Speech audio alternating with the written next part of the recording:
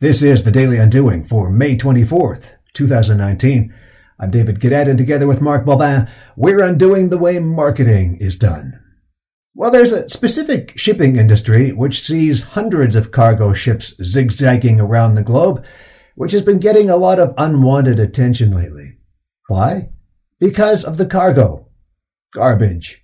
Now, this isn't an expose on the megatons of waste we've come to realize gets shipped off the coasts of Canada and other developed countries bound for developing countries who deal with the junk in their own way.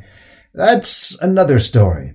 This is about some of those countries, in particular the Philippines, standing up and doing something about what would appear to be an abominable abuse of foreign policy.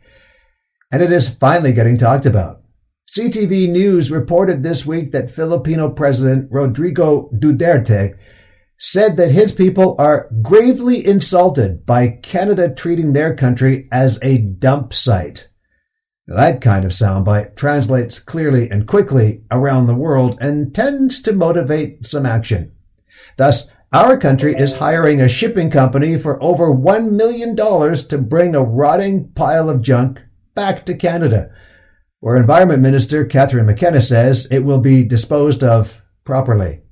Which begs many questions, not the least of which, why wasn't it disposed of properly here in the first place? And why was it shipped to the Philippines 6 years ago?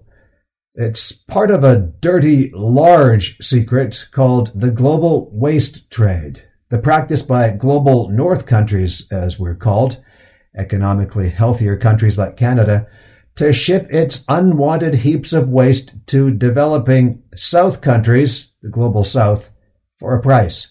It then becomes the possession or problem of these countries to deal with.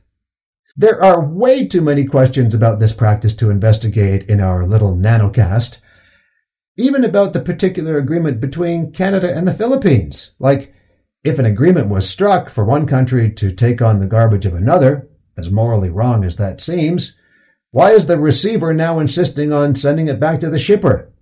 Either way, it sheds a particularly ugly light on the overconsumption habits of all of us and myriad marketing problems, unintended consequences of our collective behavior. Some moral soul-searching to ponder this weekend from your friends here on the Daily Undoing.